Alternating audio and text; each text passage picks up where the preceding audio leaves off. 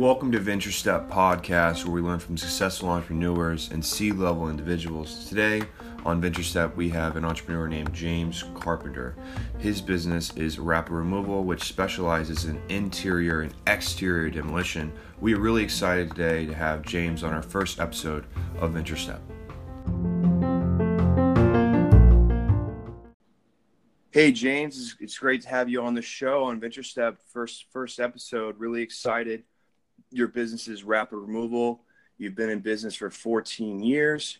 You've done some notable projects with Lynn University, the Marriott, Ibis, and Old Palm. And your services, to my understanding, is interior and exterior demolition. Is that correct, James?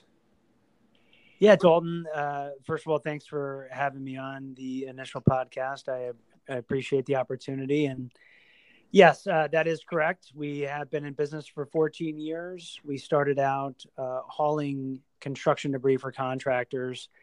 And as we were building that business, the opportunity presented itself to do demolition for our contractors in addition to hauling. And we started off doing interior demolition and have expanded now to exterior demolition. And there really is no aspect of the demolition services that we do not do now. So it's been a fun ride. And how many employees do you have at Rapid? Currently, we fluctuate throughout the year between 45 and 50 employees. So is the business seasonal or all year round? It started off seasonal. A lot of the work that we do is in high-end luxury communities that have restrictions on when you can perform demolition services. And typically that is in South Florida. Off season is the summer when all the residents go back to the Northeast. So that's really the ability that the contractors have to get in to these homes and perform construction activities. So when we started our business, it was more seasonal. Now that we've grown into more commercial and industrial projects, we've seen more consistent business throughout the year and less fluctuations. So I'm on your website right now, and I see for one of your services, it's called Beyond Demolition. Can you give a little explanation on what that is? Because it's not as clear as interior and exterior demolition. Yeah, sure. We just have the skilled labor that has the knowledge. If you know how to take something down, you know how to put it back up. So a lot of our contractors on site, we don't want to limit ourselves just to doing demolition services. We are a licensed general contractor, so we're able to perform any of the construction needs that our contractors may have on a job site. So we just like to let them know that in addition to doing demolition services, our guys have the tools, the capabilities, and the skills to perform other services on a job site if needed. Nice. So one thing that I have a different perspective as a worker, because I worked a couple summers. You let me gratefully let me work and make some money before college and during my summers in college. Definitely describe it as a character enabling class where if you don't have character, it definitely gets built out of hard work. And when my first summer, you guys only did on the jobs I did, you guys did interior, and I mostly picked up trash and debris from construction. And then my second summer, I took one summer off. So I guess 2 years later, you worked your way into exterior and you bought a machine. I think it was an excavator, or what was the machine, James? That's correct. Yes. To do our exterior demolition services, we use medium-sized to large excavators. And so, around that time, your second summer that you came on board, we purchased our first excavator. Now, since then, we've purchased two more, and then we really try to keep those busy. That type of exterior demolition segment of our business has really grown. Yeah, so that's a great leeway into the segment of the growth of the company. So I saw firsthand you were both taking care of your employees differently. When I first worked there, I don't know, maybe because I was just part time, but like my second time working, you had paid off holidays, other things, and you got moved into exterior, and now we are, I don't know, you're growing at a certain rate. Which segment of your business are you most optimistic about? I think overall, just construction in general. I mean, I think we have benefited maybe not so much from what rapid removal per se is doing, but the economy in South Florida and construction in general. Construction in South Florida is very cyclical, and I feel like we're riding the high wave right now, and we've benefited from that. But with the natural growth of the company, you are right. I mean, we started off and um, very few employees with few benefits. And as we've grown to attract good, qualified employees, you have to offer benefits, and you need to be competitive in the market. So as we've grown and the revenues have grown, we've now had the ability to offer, paid vacation and healthcare benefits. We might soon be offering 401k plans. So that's been a benefit for everyone as we've grown. And looking forward, to answer your question on areas where we're looking for growth, I think that as Florida continues to be a place where businesses want to relocate, there will be opportunities for us. And there's a lot of on the single family side, the single family home side, a lot of older homes in South Florida, and a lot of people wanting to knock those homes down and build new homes. And the same thing goes for commercial buildings. And there's always development going on in Florida. So we're very optimistic that things can continue, with the typical pullback that I'm sure will happen. But, we're overall optimistic long term that, we can be competitive and offer services that will be in demand in South Florida. Have you pondered an acquisition or a merger of any sorts? Have you thought about that? Is it on your mind? No. I mean, I think we prefer the organic growth of the company at a slow and steady pace, and that's kind of where we're focused right now, just building from within. Interesting. So, in terms of growth, how do you maintain or attract new relationships? Most of the business that we get is word of mouth. That really, we don't do a lot of advertising, and that once again is consistent with our growth plan. It's done with purpose, and we've been able to grow at the rates that we'd like to be growing, and with the word of mouth. So the way you do that is just what we found, the way that we have achieved the word of mouth and getting that, the reputation is, performance builds reputation. So we've been, our focus is to perform well in the jobs that we have in hand, and that will lead to more jobs coming in and new contractors. And that's kind of been our philosophy, and it has worked so far. That's awesome, because construction, to my understanding, is kind of a tight-knit community, and you have to earn your respect over years, and you've earned your respect over 14 years. So for management to worker relationship or workplace culture, how do you maintain that? Is it like a get the job done, go home, or is there anything the workers can do after hours?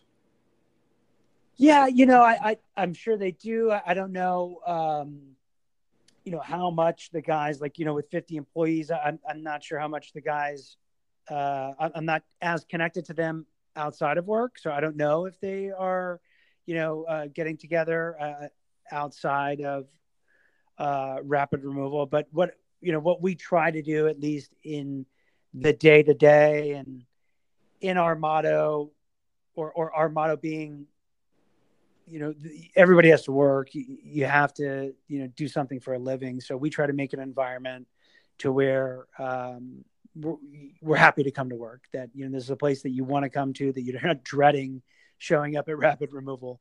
So, having said that, it's an environment where it's fast paced. It's can be stressful at times, but it's set up, and the workload is distributed to where we're all a team, and we're all pulling in the same direction. And from that standpoint, I think we have a very good, work culture. I think we all get along, and we have a lot of opportunities. I try to set up opportunities throughout the week so that we can meet and we can get together, and everybody's really connected and knows what's going on, and we're all lending a hand in different ways. Being a small company, everyone kind of operates like a Swiss Army knife, meaning that everybody has to chip in different ways and be able to wear many hats. So I think with that, there's a lot of connectivity between the employees. So, that's the type of environment we're trying to create, at least. That's an awesome analogy, the Swiss Army knife. So now to the nitty gritty. What is your biggest mistake, and how did you implement and not repeat the same mistake, or what did you learn from it? That's a good question. There are many mistakes over 14 years. I mean, it's one of the ways really that you learn is by making mistakes. And I think if one of the, I wish we would have jumped into the demolition services sooner. I think we were offering the hauling services for a long time. And I think from the beginning we were requested the opportunity to perform demolition services, and we didn't jump in as soon as maybe we should have. And then, as we've grown, I think the biggest mistakes, or the ones that are most apparent, are learning the estimating process, and what it really takes to get a job done, and how to use limited resources to get jobs done, and so just constant work in progress on those things. But those are a couple of the areas that I think we've made mistakes, and we've learned from those mistakes, and have tried to move forward and improve on them. On a side note, I thought that was cool that you were cautious when first moving into demolition. There's a story where when Bill Gates at Microsoft, when he first started his business, he knew that he had families working for him. So he had enough funding for a year and a half of salary of everyone who worked there. And then when he brought in somebody with business experience, the person was like, why are you doing this? Like, this is way too far out for capital. Like, we could be doing R&D, we could be getting better talent, etc. But he never regretted the fact that he was cautious when he had other people's lives and their well-being at stake. So I don't know. It's a character aspect, I think, for sure. It's always good to have a balance between being, too aggressive and conservative. And, it's I think that is a tight line to walk. And I think we lean towards being conservative. So, it's worked well for us so far. Did you ever doubt that you could make a successful company, or did you have an all-in moment where you're like, if this doesn't work, then we're going to call it? Oh, always doubt from day one, doubt today, whether we can continue the growth. So I think that's part of the fuel, right? That's kind of the drive is, at least for me, to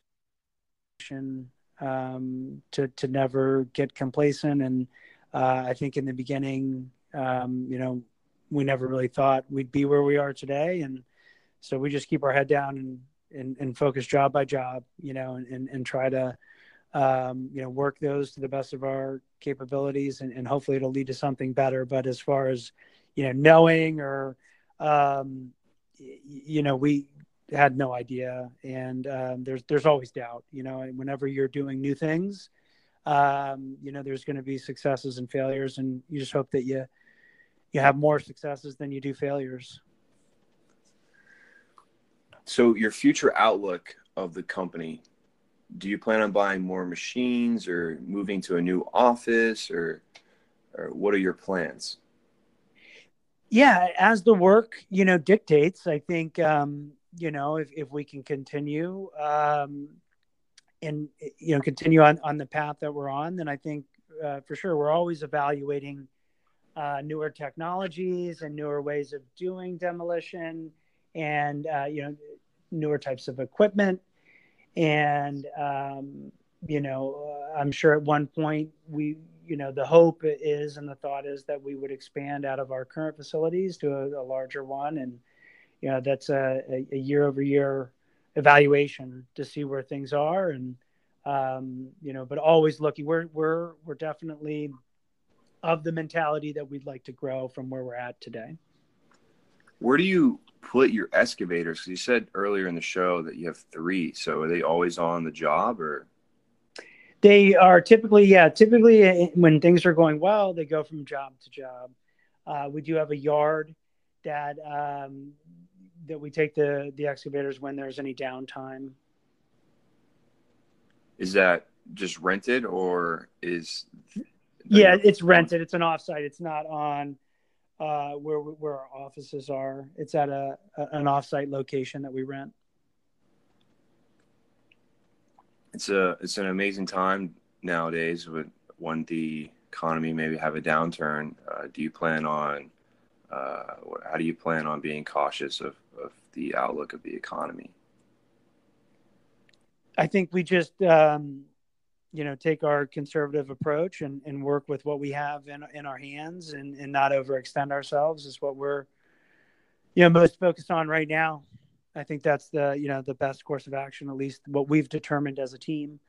Take advantage of opportunities where there's value, and not try to press too hard. I think I mentioned in the beginning that we take a very the mentality of like the grow from within, a slow growth approach is one that has suited us well in the past, and I think if we stick with that plan, we can be in a better position to weather any downturn.